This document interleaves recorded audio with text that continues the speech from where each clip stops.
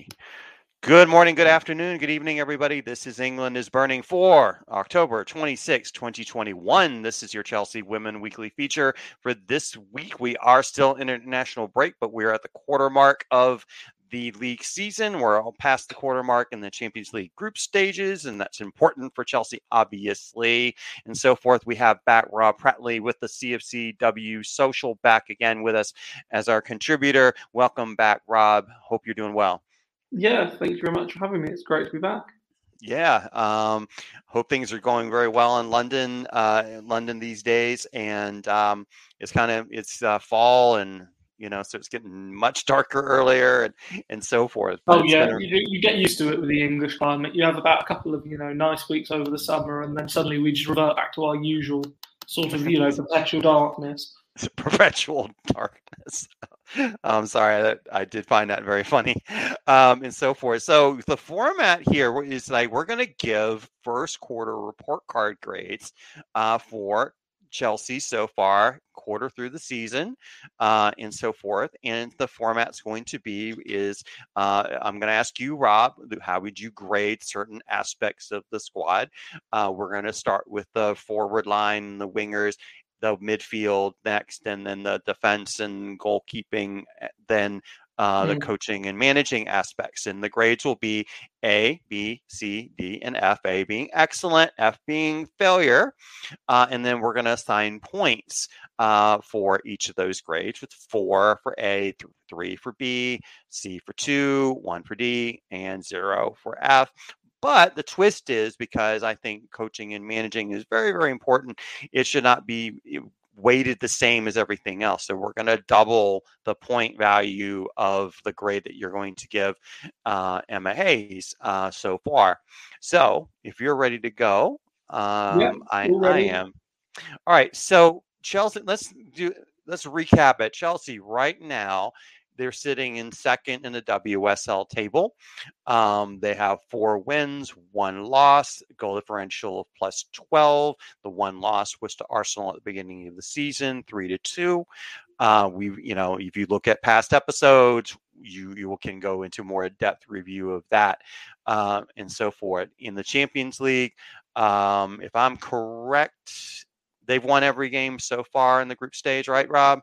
No, they've got 1 win and 1 draw. The 3. Oh, that's right. They got the draw with Wolfsburg. That's right, and so forth. So they're sitting fairly well. They got an important win against Juventus recently, and to kind of put them in good stead there. Pretty decent group there, but they're in a good spot as far as the group stage is concerned, and so forth. So overall, things are looking pretty positively, but let's drill it down a little bit and talk about, just sort of the team in general. So, Rob, in terms of where the team is at on the table, where the team's sitting at in the Champions League overall, how are you feeling? How confident are you about how things are going? I mean, I will say immediately, I can't give anything an A rating here, because Chelsea aren't top of the league and aren't top of the Champions League, sufficiently through in the Champions League, haven't won all their games. And I think, I could only give an A rating if things were perfect and things couldn't be improved on. So I think overall it's probably it's a solid start to the season. I think perhaps Chelsea at times have lacked some of the spectacular behaviour that they did show last season. But I think gradually it's also been a point with the formation change, has been quite a period of adjustment. And also getting more out of players that perhaps, weren't performing last year. And also, injuries, illness, etc., the usual sort of churn of change that you do have throughout a season, which other clubs at the moment haven't sort of had to suffer as much from. I think, Chelsea started the season quite late compared to some other sides. Sort of had situations where I think that has, not necessarily paid off for them. But at the same time, I think it might be the sort of thing later in the season it becomes more beneficial because they've had that additional rest. So it's a bit of a catch-22.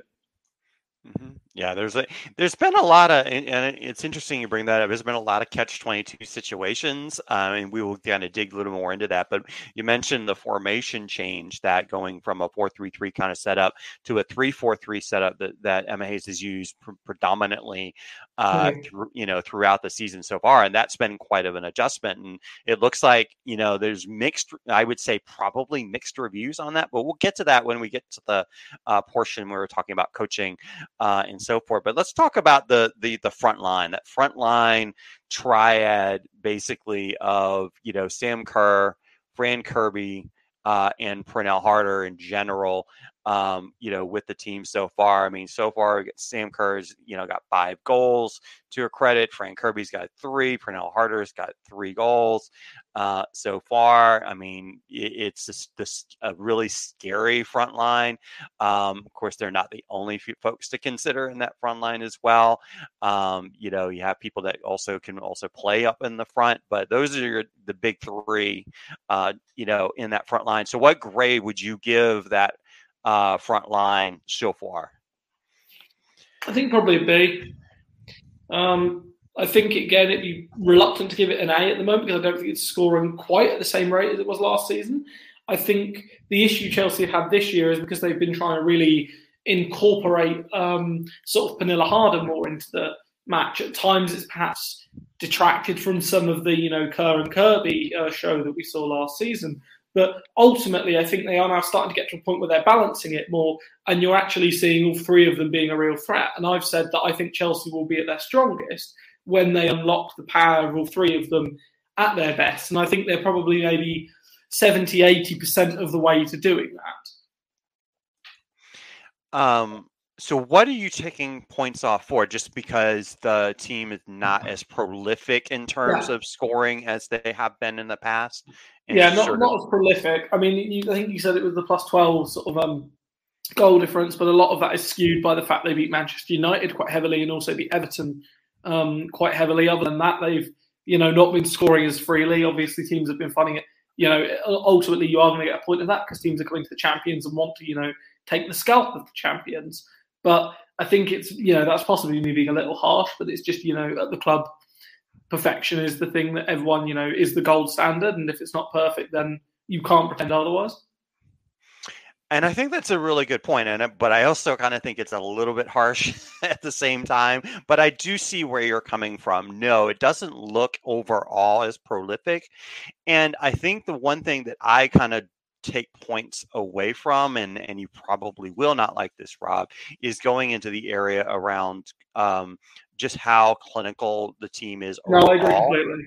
I agree 100%. That's the thing that I kind of take off for, is that because I look at the raw numbers. If you look at the raw numbers, you have Sam Kerr with 7 goal contributions. You have Fran Kirby with 8 goal contributions. Pernilla Harder has 3 goal contributions. You look also at the non-penalty expected goals plus expected assists per 90 minutes. Sam Kerr is at 1.67. Kirby's at 1.65. Harder's at 0.77. I mean, those are like incredible numbers in terms of those are kind of like raw numbers and so forth. But here's the thing that I have, I have where I get kind of stuck on, because how I am about like converting your opportunities.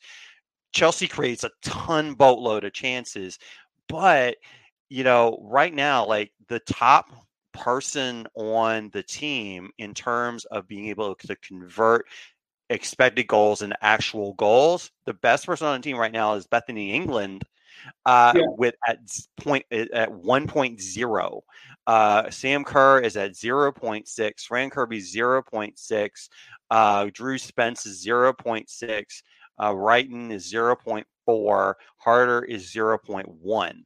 So, and so basically, what that basically says is that they're basically scoring as expected in terms of their expected goals, and goals are pretty much as expected as a team. They're at +3. Now, this time last year, they were at some astronomical number. And so there's the difference. Like Fran Kirby, for example, was like +44.7, and so forth at some point. It was extremely high. She led the league. So it's not as prolific in terms of goal conversion. So now what that means, that may allude to, though, I think, Rob, is that the late start in the season. You mentioned, integrating more harder into the three, and so there's a kind of a mentality shift there and an actual physical tactical shift there. So and on a lot of run of games to start with. So there's a reason for that, but in terms of if you look at where Chelsea's offense has been versus where they are now, I think you're absolutely right. In terms of it's not at that level that I guess people would expect them to be, but it's still really, really good. It's really good, but the thing is to be the absolute, to be the best as they would be in Europe and in England, it can't just be really good. It needs to be outstanding. It needs to be perfect. Do you think, though, that with time it will become outstanding? Possibly. I wouldn't like to predict because I think football's such a variable sort of experience. I may say all of this and I may come back and Chelsea may play Manchester City in the cup this weekend, put them to the sword, have 5 chances, put all 5 away and win 5-0, and I'll look like an idiot. Alternatively, they could have 20 chances, not put any of them away, and Manchester City will put 1 away and they'll lose 1-0. The beauty of football comes in its unpredictable nature. Mm-hmm. Absolutely. So, I still give the front three an A, but I totally get the B, and so forth. So let's go to the midfield. What are your thoughts so far of the midfield so far? I think the midfield is a very important aspect, but your thoughts on them? Yeah, the midfield's been interesting because I think this year Chelsea I've tried to adjust with the midfield of playing this 4 in midfield, I suppose, and I'm going to include the wing backs in this rating. And again, as I said that before, I think that's to try and push players up the pitch to try and make more room for Pernille Harder. And I think that's now starting to work to a point. But I think the issue Chelsea are now encountering is they don't necessarily have the right players to play with wing backs. And then that's also causing further problems because then good teams at least, are knowing how to target those and knowing what they can do to, target that situation. Now, will this always be the case? Possibly not. It is possible, I think, certain members of the squad, like Erin Cuthbert, Niamh Charles, can learn how to be wing backs. I think other players they're forcing into that position, the likes of Guro Reiten, for instance. I don't think she's ever going to be a proper wing back, a world-class wing back, or even a top wing back, in all honesty. So I think that's where you look at it and you perhaps say, the recruitment, if there was a plan to play this 3-4-3, should have the recruitment been handled better for that position?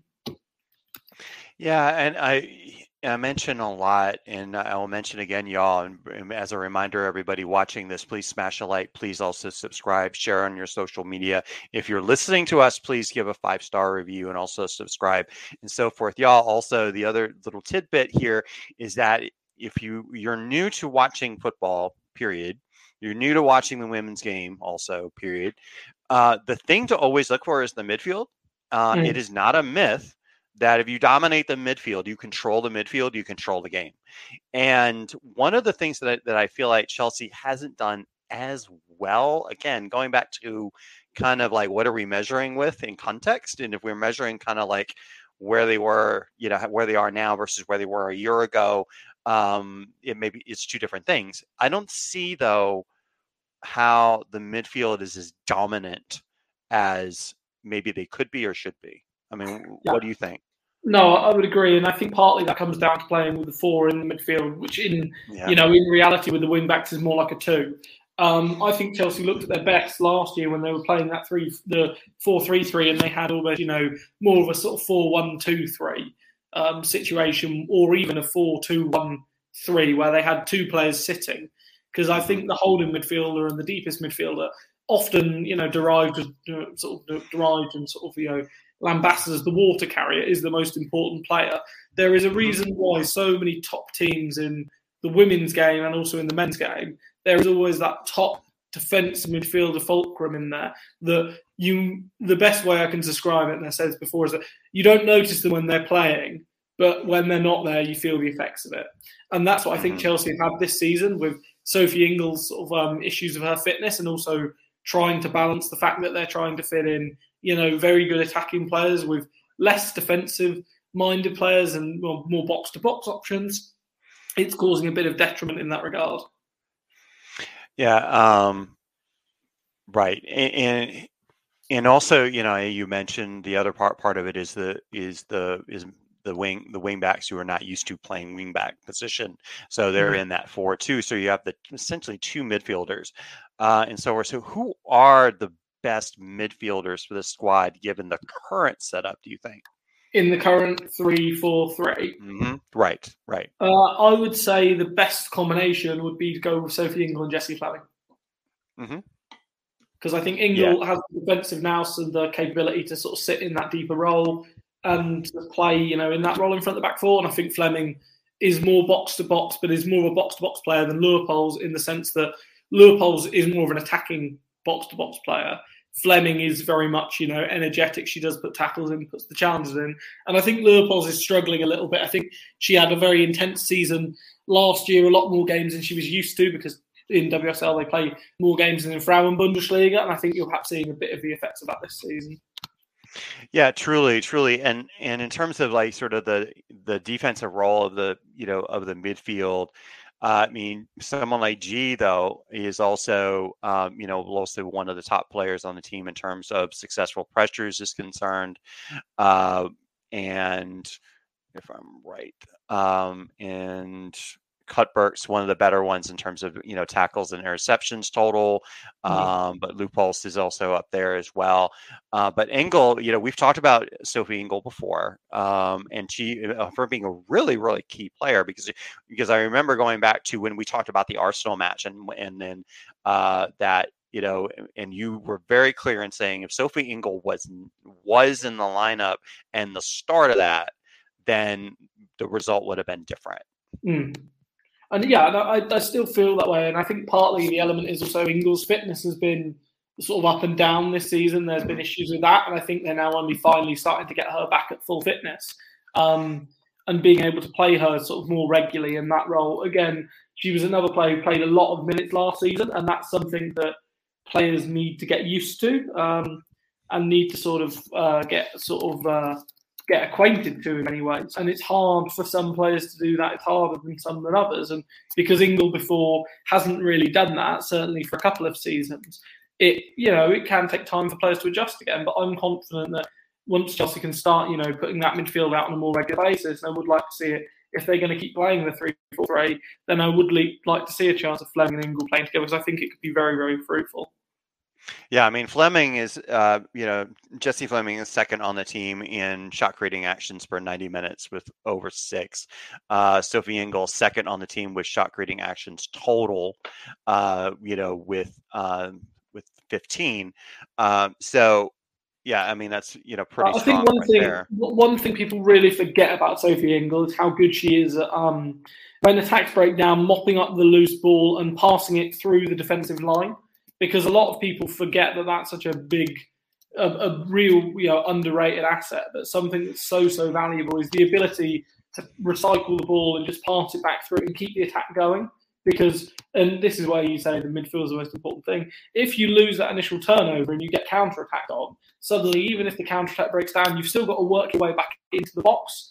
And I think people, I think that's where one of the places Chelsea have struggled a bit this season with the 3-4-3 has been in transition. Because at times they've ended up in situations where they've been completely torn apart in their transition, and that's because I think the wing backs and centre backs aren't right for the 3-4-3. Yeah, and so this brings up the question I brought up before, but I mean, you may have had some more time to think about it and so forth. I mean, do we think? I know that Emma Hayes changed from a 3-4-3 to a 4-3-3 in the midst of the Juventus match, and there was a pretty noticeable, significant difference in the play of the team when that happened. And also we have Mjelde potentially coming back fairly soon. With more time to think about it, do you think they're going to switch back to a 4-3-3, or is Emma going to continue with this? I think it's possible they might switch back to a 4-3-3. But I think the only time it will happen is if Emma feels she can get the most out of Pernille Harder and Jessie Fleming also in that 4-3-3. And I think that's still what they need to, crack that sort of ultimate sort of outcome. Because once they do that, then there's no reason to not play it because more players are sort of suited for it. Certainly. So, what grade would you give that midfield at this point? Then you gave the front line a B. Probably a C. Probably a C, being quite harsh. Yeah. But I just think it's lacking because it lacks the sort of impetus that it had last year. I think it's not. We shouldn't just pretend and sort of rank them up because they're ultimately not top of the league, which shows they could be doing stuff better. Sure, and I get that. I'm. This is the grade I'm really unsure about. But I think if I step back, that if I measure, I'm not as measuring as much, or maybe I am. I don't know. This is a hard grade for me because on one hand, I definitely see a C. If I measure it in context of where they could be, where they should be, where they have been. But again, I still think it's above average at the same time. So I'm really kind of struggling with that. So, and I'm not doing like the C, B minus, C plus or anything either. But I guess, I think I'll give it a C because it's just not dominating, It's not ticking in the way you want the dominant midfield to tick. Right. I want to see in a midfield a strong combination of being able to create opportunities on the offensive end, but also be solid in the back. And I just solid as far as defense, and I'm not seeing that consistently. I see moments. I see players that are doing well. I see players, if they're fit, they would probably do better.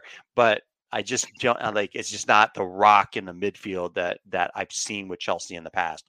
Yeah. So with that being said, so now we go to the defense. And so the defensive line and goalkeeping probably should be two separate categories because I think we're talking about two different things. But for the sake of time, we'll put them together. But Millie Bright, Magdalena Eriksson, Jessica Carter, and Guro Reiten, as far as minutes are concerned, are playing the most minutes in that defensive line. As we mentioned, it's a 3-4-3 as opposed to a 4-3-3. And there's been a lot of consternation about that back three. What are your thoughts, Rob? Yeah, I think the back three is the thing where I'm probably most unhappy because I think there are two good defenders in that back three. One solid, if not spectacular, utility player, and then two players that are being used as wing backs that aren't wing backs. There's also a goalkeeper who's struggling to repeat their form from last year, although I'm also not sure if that's just me being unkind in the regards are more open chances coming towards them, and is it one of those things where did they just overperform last year? Because I got so used to seeing them, making heroic saves. But I think, the defence is still hurting. I think that's the only reason why Chelsea really are still hurting from the Barcelona game. And I think, mentally it's a block that they still are getting over. I also think that they're struggling to play the 3-4-3 because they're not used to that sort of situation. And that is something that, is brand new. And I also just in general think the quality of player they need to, improve on, in all honesty. Yeah. Again, it's, in terms of when I look at the defense, I was talking in the show in regards to Arsenal. Please watch that show where Josh breaks down how Arsenal is doing so far, and so forth, and the grades that he gives. But one of the things that we talked about is in terms of what the defense's role is. Yeah. And when you look at whether or not you set up in a back three, whether or not you set up in a back four, whether or not you don't use wing backs or you use them as fullbacks to make it like more of a 5-3-2, regardless, whoever is in that defensive line, their job really, to be honest, their job really is to make sure that the goaltender's shorts are not dirty in the end. that you're not making the goalkeeper behind you, and in this case, Captain Berger in the back, having to dive for everything and jump around and do a whole lot more work. So because you want them to clear, you want them to tackle, you want them to intercept, you want them to clear, you don't want them to be beaten on the wings and things like that. And everyone knows, the whole entire world knows, who's watched Chelsea play, enough games, knows that the weakest link is the back three. Yeah. I mean, it's just, everyone knows it. And that's what everyone targets. And out of a team that is excellent, close to being the best in the world, but not the best in the world, that's the target. That's the thing that, that's the thing that people target. It was targeted in the Champions League. It was targeted against Arsenal. It's been targeted by nearly everybody. It's just a matter of the quality that Chelsea's playing against. And they're just, my question to you, Rob, is it the system or is it the players, or do you really think it's a combo? A combination of both at this moment in time, I think. Yeah. I think, it's reticent to say that there is no such thing in football apart from, real crazy situations, a bad system in football. We've seen teams win with 2 up front, with 3 up front, with sometimes 0 players playing as the centre forward. We've seen teams win with target men. We've seen teams win, playing fluid football. You've seen teams win with the counter-attack. It's all about how you deploy it. That said, I think, there's an element of decision-making where you've got to pick the right sort of horses for courses, and you've got to pick the right, the right sort of tactics for the desired outcome. As I said earlier, I think some of the players are still struggling from what happened against Barcelona, from that sort of the nature of that game, because the stupid thing about the game, and I said to a few people, is that Chelsea did not play badly in themselves in that match. They did not. It was not like the game against Arsenal, against Barcelona, where they were just completely, utterly outmatched from minute one. Chelsea played okay offensively in that final, but it was a combination of individual mistakes and errors and, lucky. I'm not going to say luck, but unlucky moments is the fair way to describe it, that took the game away from them. And I think when you have a situation like that, it's hard mentally to recover from it. You saw it a little bit with Chelsea men after the 2008 Champions League final, where they obviously lost that on penalties, and then the season after they struggled and sort of laboured quite a lot. They did end up winning a domestic cup, but that was more sort of, that they laboured for a while and changed managers several times because you had the issue where it took another year to sort of get out of the systems. And I don't think it'll necessarily take Chelsea a whole year to take out the system. I still think they're capable of winning the domestic league this year because they're in a different situation. And ultimately, the way the league is shaping up, they will finish either first or second because of the issues at other clubs. However, I do think that it's a situation Chelsea need to assess and, consider if they want to play this system. Do they need to make changes and make some harsh decisions in regards to players coming in or out? When Emma Hayes first came in, she gutted a lot of the squad and a lot of players that were popular players that have been there for a long time in order to elevate them to a new level. And it is starting to wonder if it's feeling like it's getting towards that time again, where perhaps a reset is needed in more positions than one and more ways than one in order to make that change and to step up to that new level. That brings up a lot of different questions that but for the sake of time, I'm not going to go through all the questions. But I firmly believe in what I call the final hangover. Mm-hmm. I mean, you in almost every sport that has a single game elimination, where you go to this final, you be the Champions League, could be, the Super Bowl in the NFL, where there's a final game match, and the team that loses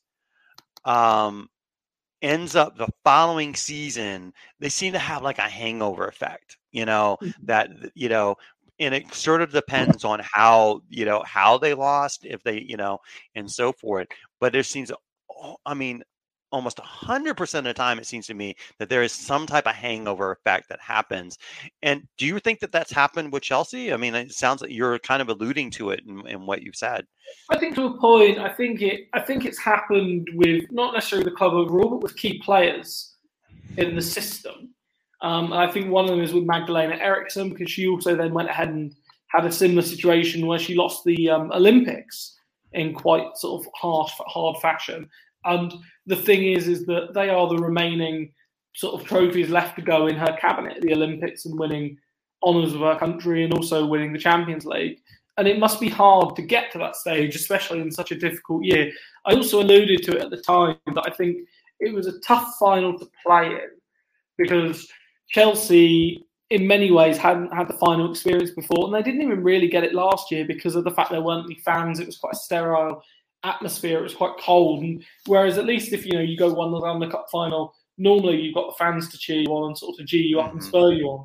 In this one, there wasn't really that. And you sort of, as much as the opposition get a lift from scoring a goal, the team gets deflated. And you saw that in a lot of games under Project Restart when teams, would go 1-0 down and wouldn't come back because they didn't have that added bonus. And I think that's one of the things we're starting to see a bit more this season is how much crowds really matter to teams and to players.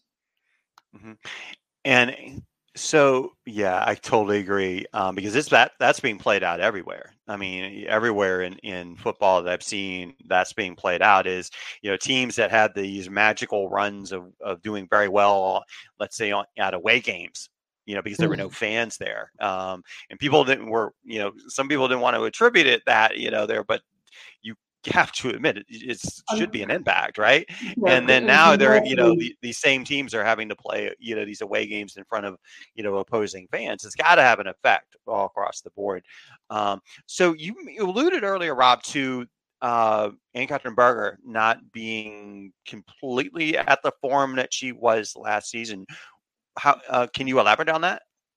Yeah, I mean, that's a bit of a harsh one because last season, I think, and I said this a couple of times, I thought Ann-Katrin Berger was the best in the world. And I think, she still made some unbelievable saves this season. But I think she's just reverted back, I think, to a more, I'm not going to use the phrase human goalkeeper, but someone that, performs more in the traditional sense for goalkeeper and that they are, able to make mistakes. And while they are, rare, the problem is that with the way Chelsea give up chances when they make mistakes, from a goalkeeper perspective, they almost always lead to a goal, as I've said before, whenever a keeper makes a mistake.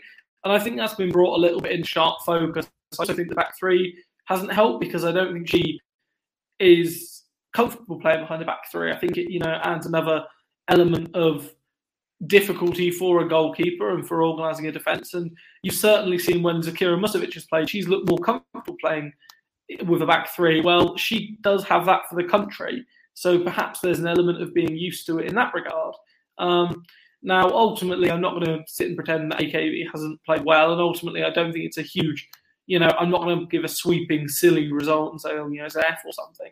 Because Chelsea are still keeping, clean sheets and she is still making good saves. But I think it's in the big games is when it's really going to matter this season as to whether she sort of turns up and performs, because it's all well and good if there's a mistake made when you're 3-0 up in a domestic league game with 5 minutes left or 4-0 up and, you let one squirm through your fingers, that's fine. It's when you're in the big Champions League matches where, it's 0-0 and it going into, the pressure moments where you need your goalkeeper really to step up and perform. Absolutely. I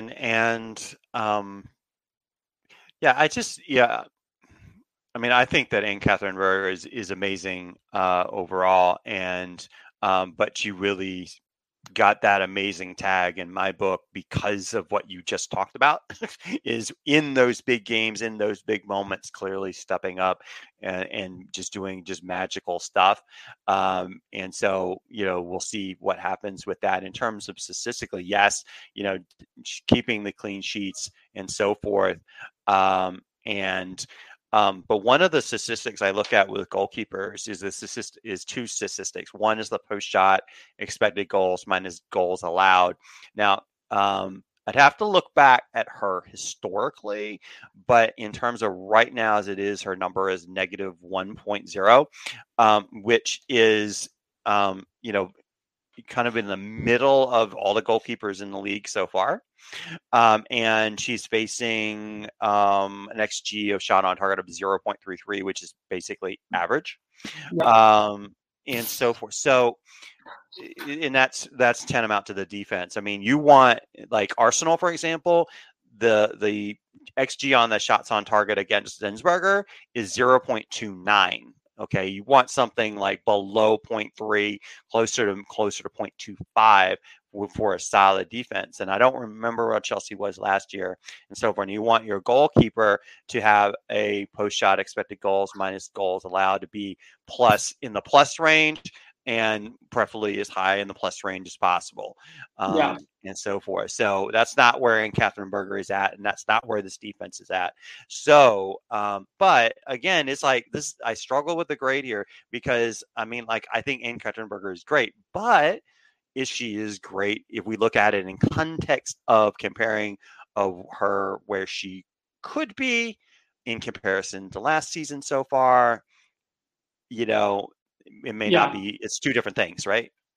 Yeah, no, exactly that. And I also, with all of these grades, I think they're a little arbitrary because it's one of those. It's so early in the season still, and we have to remember that. And it is still possible that in a few months' time, Chelsea will sort of reclaim their spot at the top of the league, or be through in the Champions League, and we'll be looking back on this and saying, well, what silly analysis we were making there 5 or 6 games into the season.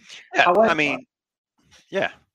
What I will say that I think is interesting for me from a Chelsea point of view is that we're coming up with all of these problems and these things that Chelsea can improve on, yet at the same time results aren't really being affected. And it's not as if Chelsea are suddenly, having a situation like Manchester City. And of course, then you've got to put the eye with the other end is that if Chelsea start to click in some of these things, what then happens then?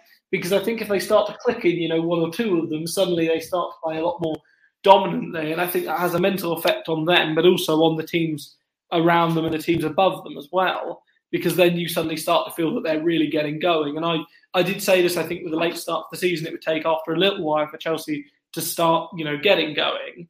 But I think they are now starting to gradually see things starting to come together and seeing players getting towards full fitness and towards their best. And that can, only bode well for them. So, yeah, and we saw that even last season as well. I mean, it was at the end of the season, and at least in the league, I mean, they were just rolling people. I mean, it's just like it was like a complete, because I mean, yes, you're absolutely right. The team that is in place right now, their performance right now is not going to be the same, hopefully, as it is later. For a multitude of different reasons, but as it stands right now today, Chelsea is not at their best, and that's pretty clear. But obviously, though, the potential is there. We know what the potential is. We've seen it, and there's a belief that they will get there. And there's certainly opportunity in these matches ahead that they have to really, to really shine. The grade that you give for the defense and goalkeeping so far, this is just so far. I think probably again a C. I think it's in. I'm not going to go any further than that and say it's been catastrophic because ultimately Chelsea have only, despite Paul defending, have only lost 1 game and they lost that due to inadequate refereeing. I mean, if you want a grade for refereeing for the season, I'll give it a Z because I think it's probably not improved in any way, shape, or form, and increasingly. I think we need a whole other show about that. Yeah, so I genuinely would like to at some point get a round table together of everyone and discuss refereeing, because I think, it's important to acknowledge that if we want the game to grow, it needs to be improved. And what I don't want, and I said this last year, match of the day for me, when I watched that, became not match of the day. It became what refereeing decision are we going to, look at today in horror? And I don't want the women's game going like that. I'm more interested in listening and seeing how the players do than critiquing the officials.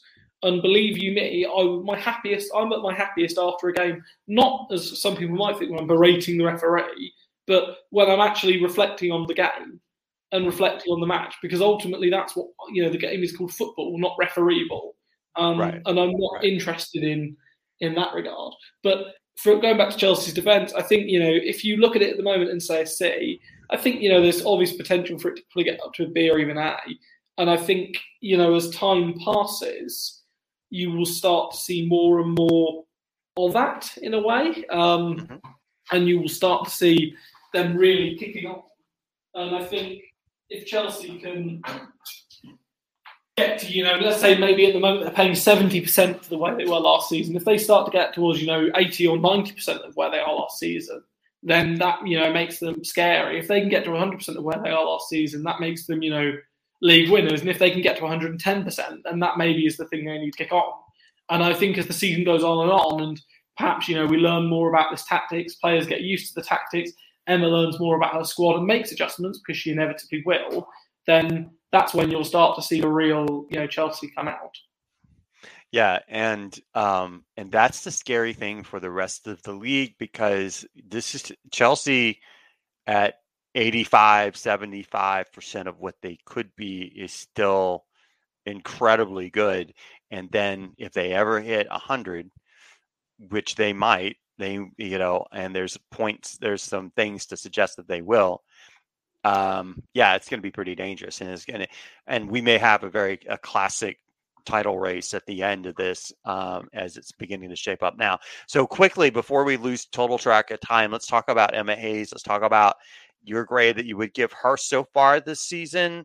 In looking at that, I personally look at 3 different criteria. I look at tactically, I look at personnel management on the pitch and off, and I look at sort of the emotional intelligence angle.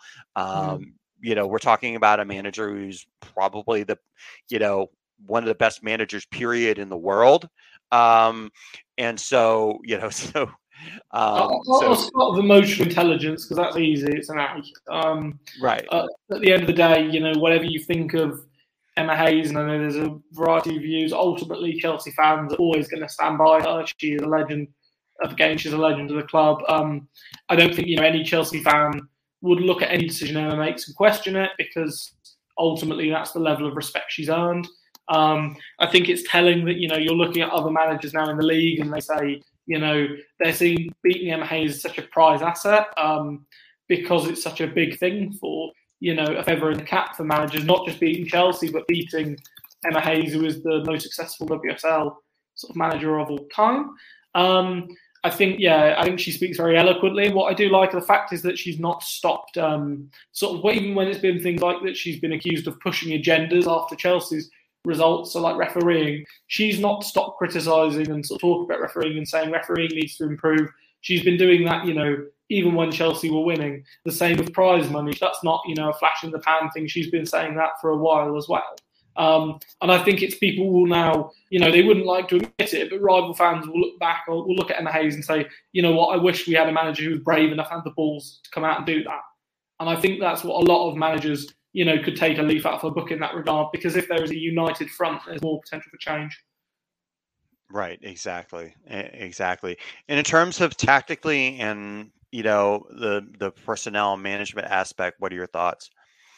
I think personnel management is difficult. I think this season it's been a difficult situation coming back from the COVID season, players being off at the Olympics, needing breaks, needing rest, injuries, illness, quarantine, etc., etc. I think ultimately, it's a case of probably a B, could do better, could do worse.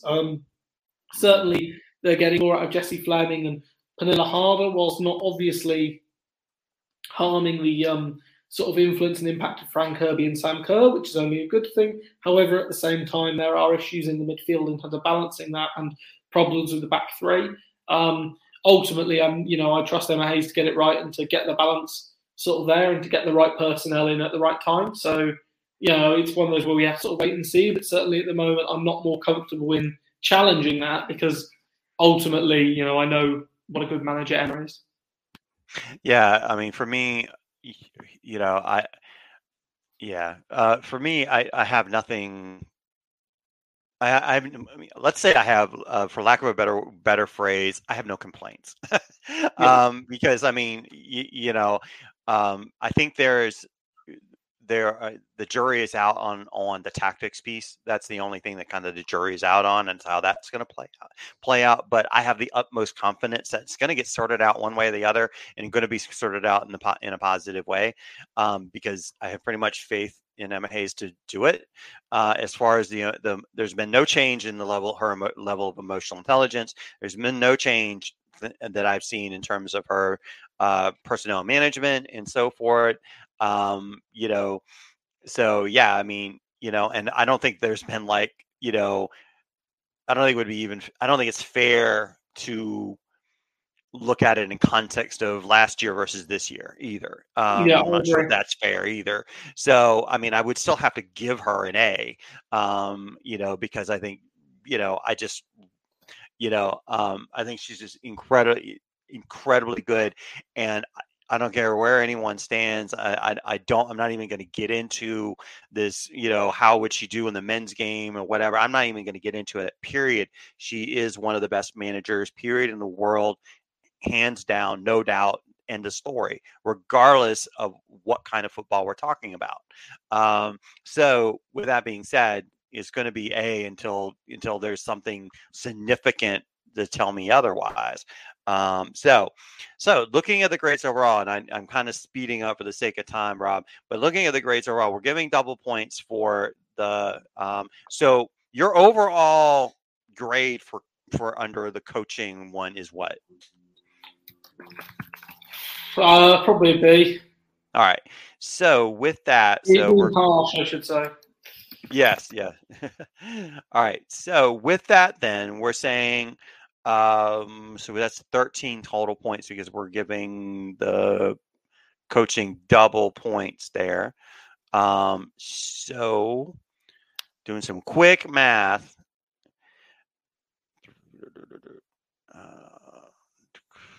All right. So we're basically looking at a GPA of a little bit under 3. So it's overall because of that A being weighted so highly, it's like 2.8 GPA there, grade point average, which is a high C overall. No.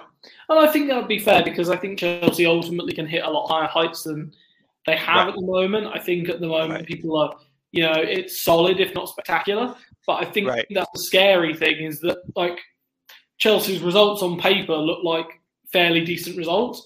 And yet I'm, not happy with it. And I can assure you Emma Hayes won't be happy with it.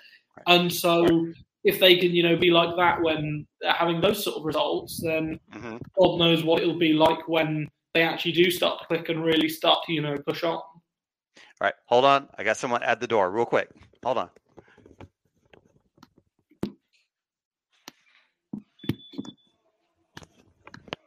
All right. I'm back. So and someone at the door real quick, so I had to take care of it. But actually, I mean, I think 2.8, out of 4, C, high C, low B level is right. I think that's fair overall. I do think that I do think though, moving forward, the one last thing I want to talk about is you got Manchester City coming up in the semifinal of the FA Cup carryover from last season. Given we're now, a few days ahead of it, what are your thoughts? What are your final thoughts going into that match in terms of how things kind of set up for Chelsea against City? I mean, God knows, one of those where, City inevitably will raise their game because it's Chelsea. Right. You just know that will happen. But I think, Chelsea need to be looking at winning it. Obviously, if they win it, they're probably playing Arsenal in the final. That could be a really big game for both of them in that regard because for Arsenal, it's a chance to show that, August was not September was not a flash in the pan. For Chelsea, it's a chance to show, that they play each other again, I think, in a few weeks after that in the league. And potentially it could be a huge, match in that regard. From the Manchester City point of view, this could be the sort of result that really starts their season again after it's been slumped, due to a number of poor results. So it's one of those where I think, I wouldn't like to predict what's going to happen. It's a one-off cup game. Anything can it is the cliche that anything could happen. I just hope that, it's a good game overall and that, it's a spectacle befitting the competition. Yeah, I mean, I can't even come close to even predicting how this thing is going to play out. And a lot of it really depends on where City is at in terms of who they're actually going to be able to play. I Yeah. mean, it's just, it, the lineup that they came out with in terms of, the match in the Conti Cup, and then, with Everton, which was the, whoever coach manager lost that was going to win the sack race, overall. And so it ended up being Willie Kirk in the end, but it was it was a demolition. But on the flip side, Everton played horribly. I mean, that was a horrible performance, by Everton overall. I mean, Manchester City just ran roughshod over them, and Arsenal previous match ran roughshod over them. So it really is going to depend on how City is able to line up. Now, one of the interesting things that I thought was very interesting was the combination of Ellen White and Bunny Shaw, in the front three in that lineup. I don't know if we're going to see that again, but that was a very intriguing situation of Lauren Hemp, Ellen White, and Bunny Shaw in the front three. There was kind of rather interesting. But again, it just all comes down to who is going to be able to play on the City side. As far as Chelsea is concerned, the only question to me, honestly, is about what formation is going to be used. Yeah. Is it going to be, because one of the folks I've heard, Chelsea folks that I've heard from have said that maybe Emma Hayes will change to a 4-3-3 in the big matches, right? In the the big matches like City or it's Arsenal against the tough, Champions League side, and so forth. And someone said, no, she's gonna go ahead. It's interesting you say that because I've wondered if that might be the case because I think the game against Wolfsburg, I think that was a showing for Emma that even when you use the 3-4-3 against the big side, it lacks the control that she likes having. Exactly. And she alluded to it after the game that they had loads of chances. At the time they really dominated Wolfsburg, and in many ways, if it had been a boxing match at times, that would have been stopped because of the way Chelsea had control over the game. But ultimately, they ended up scrambling and ended up only scrambling a point from it. Mm-hmm. And I think that's that's the big thing is Emma would rather control a game and win it 1-0 than win a helter-skelter game 5-4 because although you score 5 goals in that regard, you also concede 4. Right. And I think you just hit on the right word, which is control. That's I think the difference between what we saw, and we alluded to it when we talked about the midfield. We alluded to it. We said that is not as dominant. It's not as dominant. And I guess what I really meant to say was it's not as controlling. And because when we saw Chelsea at their best last season, we saw ultimate controlling the game. Even when there was tight games, they were still controlling them. They were still managing them. They were the team in control. And it was either their performance or lack thereof that decided the result. I go back to the quarterfinal at the Academy Stadium in the quarterfinal of the Conti Cup, last season, which, ended up in, during regular time and it went into extra time where then Chelsea won. That game, though, was pretty much, in my opinion, was actually in control by Chelsea, even though, it ended up being a draw. I mean, City almost won in the end of regular time and so forth, but I felt like Chelsea was in control. And we are not seeing that control now. We didn't see it until the last 30 minutes against Juventus. We saw the element of that being in control.